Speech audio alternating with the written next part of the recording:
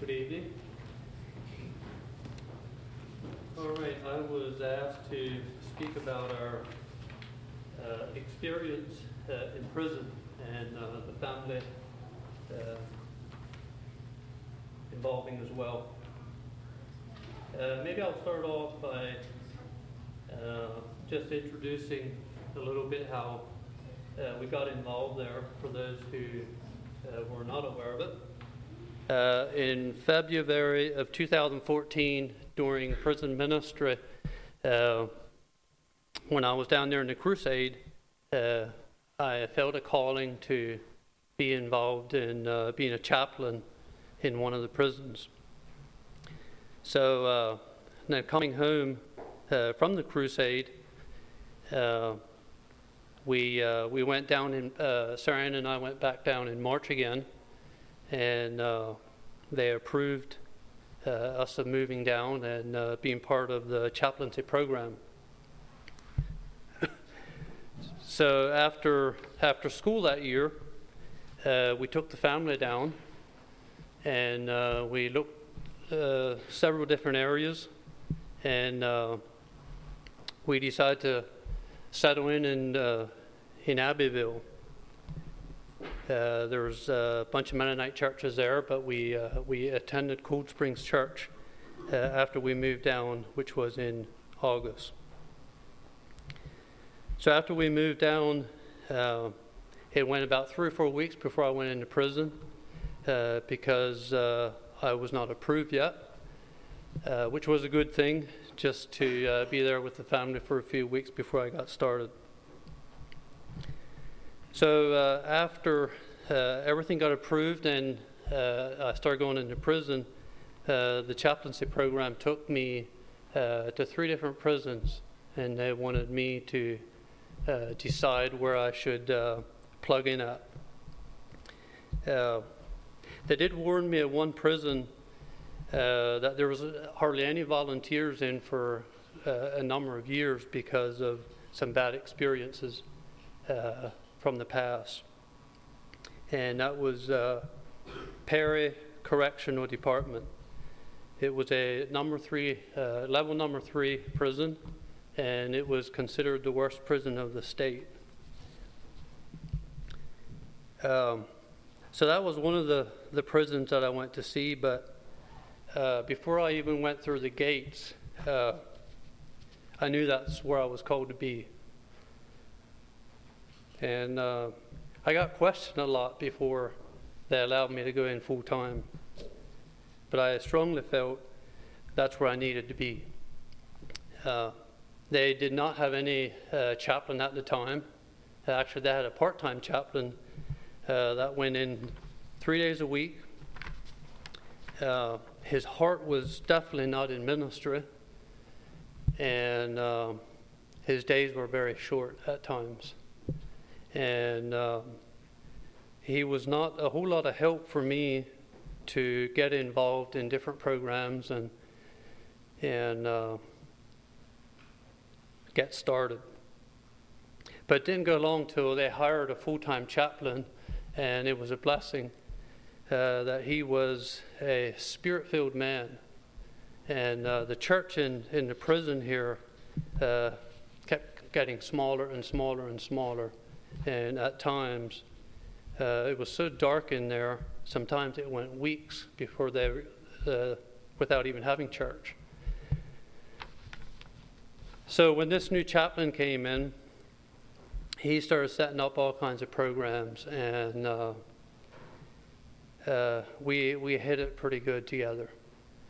And things started moving there, and it was amazing what God was doing, and the church grew fast.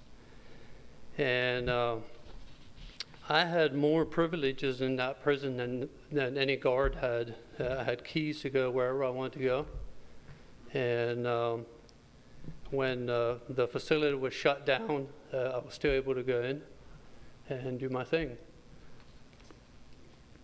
And I'm not sure why, but it was just something that I was allowed to do. And some of the things that I learned during my time in prison there was walking in the Spirit. There was many times where we would surround ourselves with the strong Christian men, just in prayer. There was days I didn't even go out in a dorm. We'd just pray over each other. And it really taught me to walk in the Spirit, not just live in the Spirit, but walk in the Spirit. And I could stand here and tell you a lot of experiences, but I'm just going to try and keep this in a nutshell. There was many times where I would go into a dorm, and as soon as I would step in a dorm, I could just see black figures running. And it just really opened my eyes to the demonic spirits and all the evilness out there.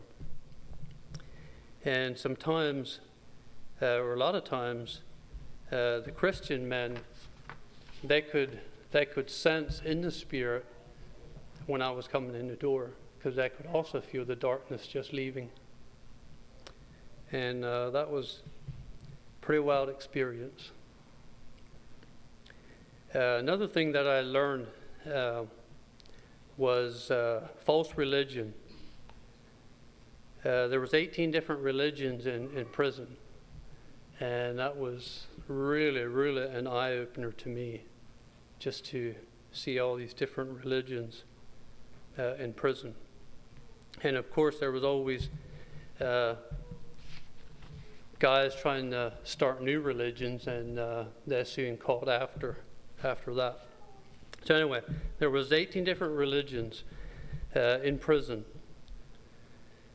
And it was very interesting to see or to notice all these different religions. And the crazy thing was they all thought they were right. They all thought they were going down the right trail. And that just really, really opened my eyes. But during that time that I really struggled with all these different religions in the prison, somebody in the community there, he could tell that I was struggling with some stuff, so he asked me what I'm dealing with. And I just explained to him, really makes me sad, all these different religions. And of course we had a conversation about it. And I told the man I noticed that we are very quick to I don't know, just call out a religion, whether it's Amish, Mennonite, Baptist, Catholic, whatever it is. But it all boils down, either you're a follower of Jesus Christ or you're not. And sometimes I get so tired of just and I'm caught in it myself. I catch myself, just saying how, like the Amish do or so and so does.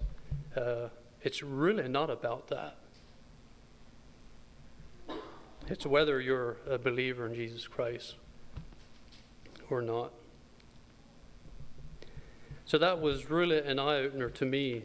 And so anyway, this man, he asked me if I ever renounce the false religion that I was following. I said, no, I never have. And I noticed that you can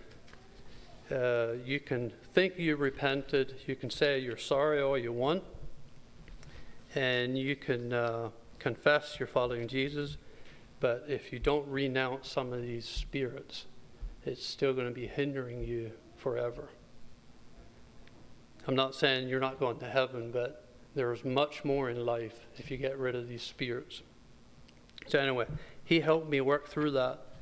And when I renounced the religious, that false religion, it just felt like there was 500 pounds lifted off my shoulder. The other big eye catcher for me was the the gospel is really became real to me when I noticed how it became more clear what Jesus' ministry was all about, and how he did not come to control people. He simply came to reach out to the hearts. And I can't think of anywhere in the scriptures where he actually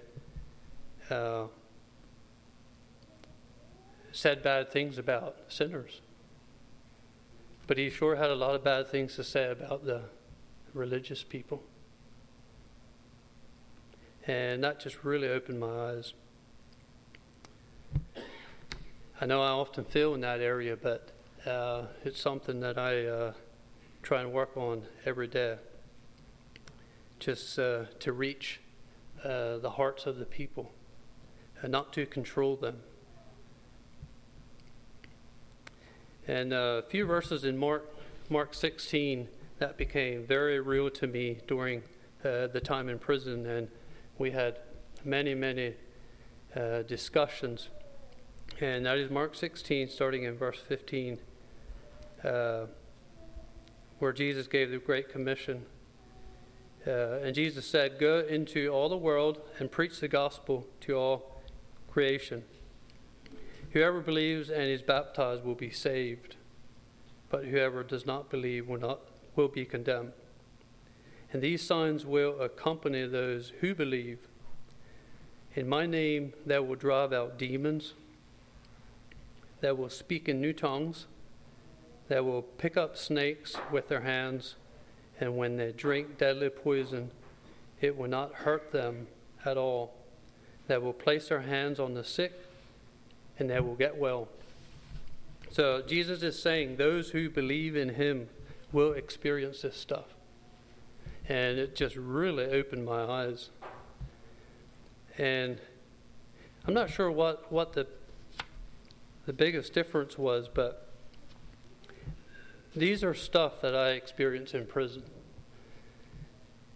And I can honestly say now that doing ministry work in prison is much easier than it is outside of prison.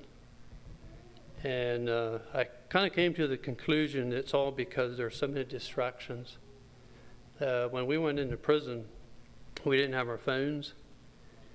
A lot of things that we didn't have in there that's available out here.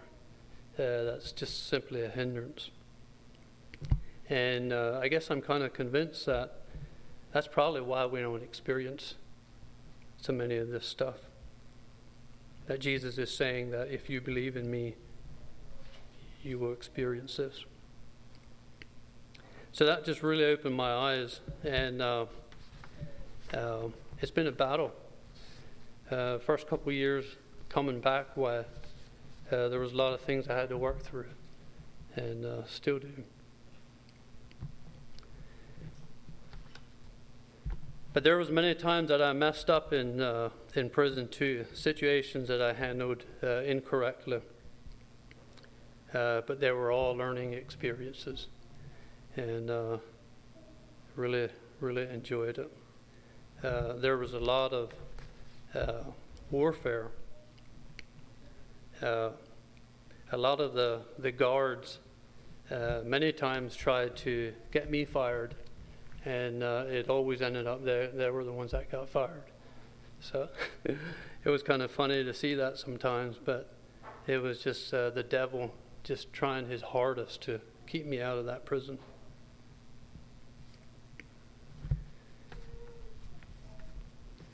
We had put a 2-year term in to do prison ministry, but we ended up staying for a little over 2 years, 2 years and 9 months. And one of the things that I always said that I want to do is before I quit prison ministry, I want the same experience to know when it's time to quit. Same experience I had when I knew I was called, and that definitely happened.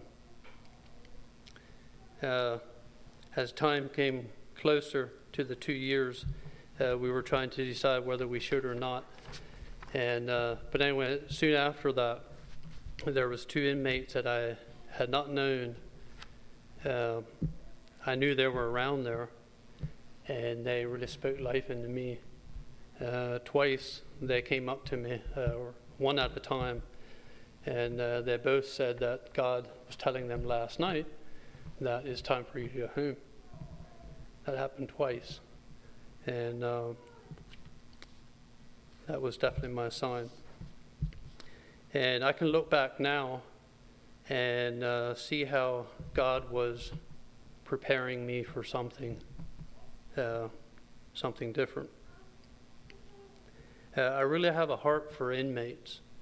It's a sad thing, and some of those inmates they don't even want to come out of prison. They're scared, and I can identify with that. Just coming or being in prison for a whole day and then stepping outside of prison, just going out to all the people, why I can understand why they're scared. And many of them end up going right back in, because basically all they're doing is going back to the environment that actually took them into prison. So that's it's part of my vision, and I think that's what God was preparing me to reach out to these guys as they come out to prison.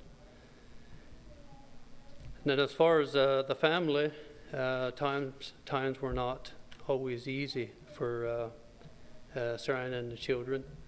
I could about always tell when I was having a great day in a prison, things were happening, is when my wife and the children had a bad day at home. It was almost like they were getting attacked. When the devil couldn't stop me, he attacked the family. We really appreciated the community that we moved into. We soon sensed there was a lot of unrest between the churches, just walls in the school, and of course we have that around here too, but that wasn't hard for us to see that. We made a lot of friends, and there was just some really crazy stuff going on in the community there with sexual sin, and the sad thing is most of the churches so blinded to it. And I know the cases aren't open now, but our girls, some of their good friends were victims, and we really feel that God spared us from a lot of hard things. And the whole thing kind of got stirred up right at the time that we moved back, and it's definitely not settled, and I'm sure it'll take years to settle. So we see even the hard times that we went through in the community. I have chosen to allow God to use that to just make us stronger and prepare us for the next ministry. We were really blessed by financial support. We really appreciated what the church has done for us, and even the community there in South Carolina. One of the things that we really longed for was for spiritual fellowship, and we thought that they didn't have much going on around there, but they thought they had way too much going on. But of course they had their get-togethers, and we weren't always involved, but it seemed pretty laid back for us. But we really long for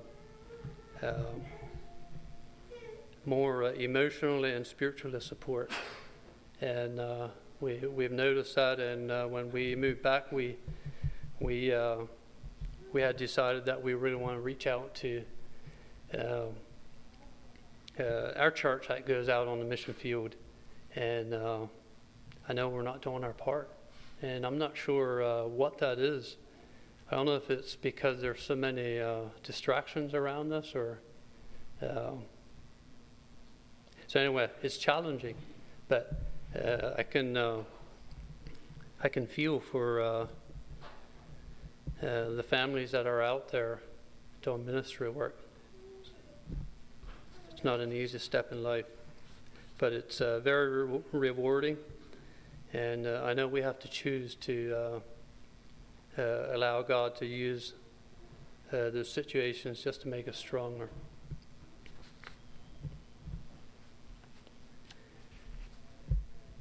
There's many other stories I could tell about my experiences, but I decided I'm not going to get into that too much tonight.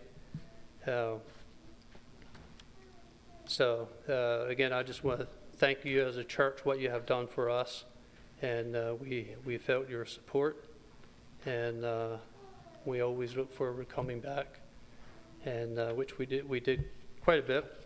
One of the other things that I really regret with our move down there was I was somewhat involved in the businesses up here. I look back now and see how I could have probably reached out to my own family a lot better if I wouldn't have had that distraction. So just going down there and concentrating on our families and the ministry could have made it so much easier for my wife and children. So, but we were blessed to be part of it. So I'll just open it up if you have any questions or anything that you'd like to ask about the ministry. Why? You mentioned about different types of prisons, like maybe worse or others. Can you elaborate a little more about that? Well, they have level 3s and level 2s.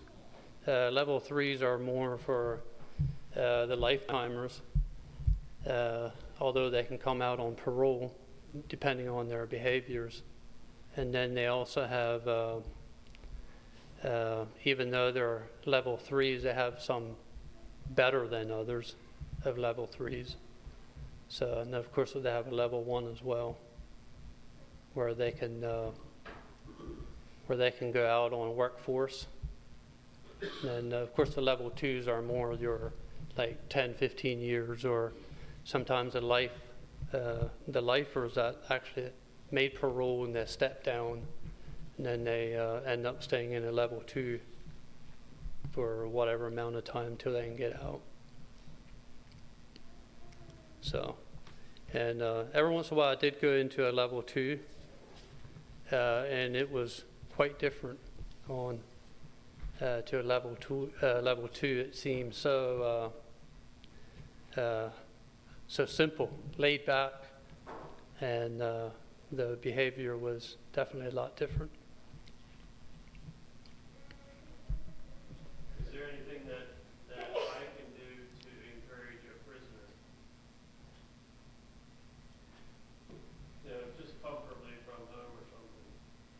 I don't want to get too carried away. You mean when he comes out of prison? Either in or out.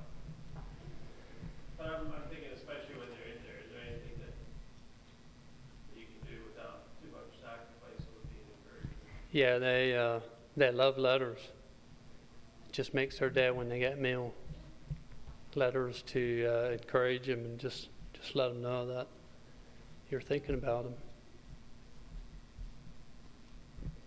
As far as when they come out, we helped one guy come out, and that was quite the experience, and kind of made it rough to really stand alongside of him because I was still going into prison. But so sometimes evenings or weekends I would try and spend time with him, but he ended up moving down to Florida and getting locked up down there, and it was just a bad situation.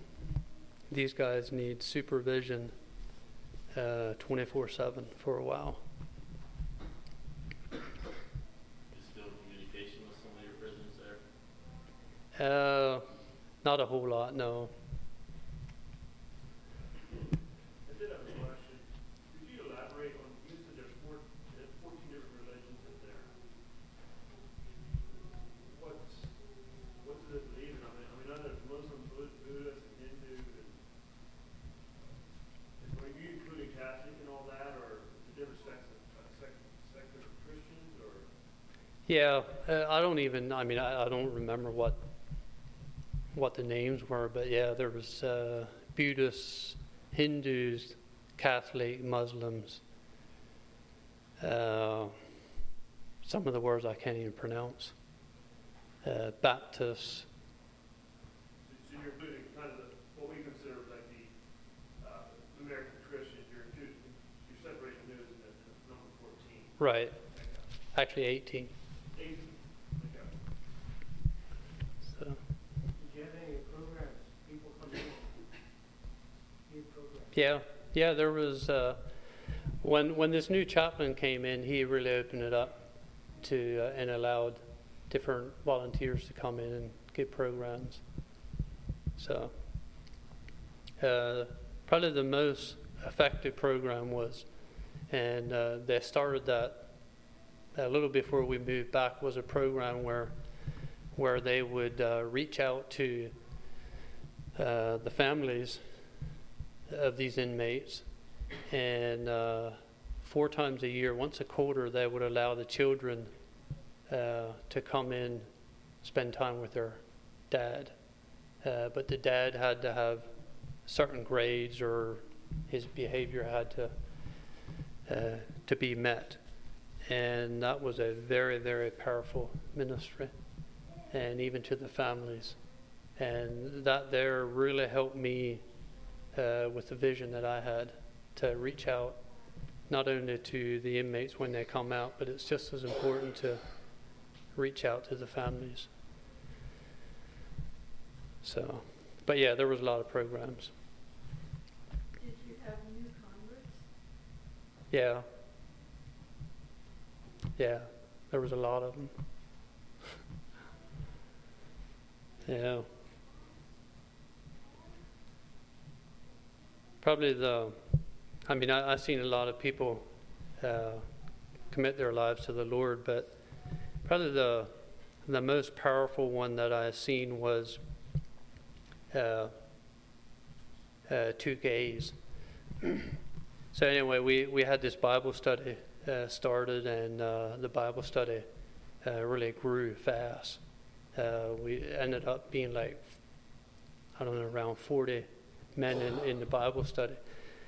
And one time we were singing "Jesus Loves Me," and these 2 gays, they were outside the door, and they heard us singing "Jesus Loves Me," and it really touched their heart. They ended up coming in, and so then they started coming on a regular basis. And some of these men asked me why I allow these gays to be in our Bible study. And it's like, well, this is where they belong. These are people we need to reach out to. And probably about half of that class stopped coming because I allowed them gays to come in. And it was amazing what happened out of that. Once the dust kind of settled, these gays committed their life to the Lord. Yeah, it's pretty wild. So that was really neat to see. The biggest part of my ministry was in lockup. Perry had four buildings of lockup, and they would get a lot of the inmates from other prisons that couldn't handle these guys. So that's why Perry was known to have the worst inmates. They had 4 buildings to lock up. And so out of those 4 buildings, that's probably where I spend about 80% of my time, just playing music to them and reaching out however I could. So, all right, anything else? Any other questions?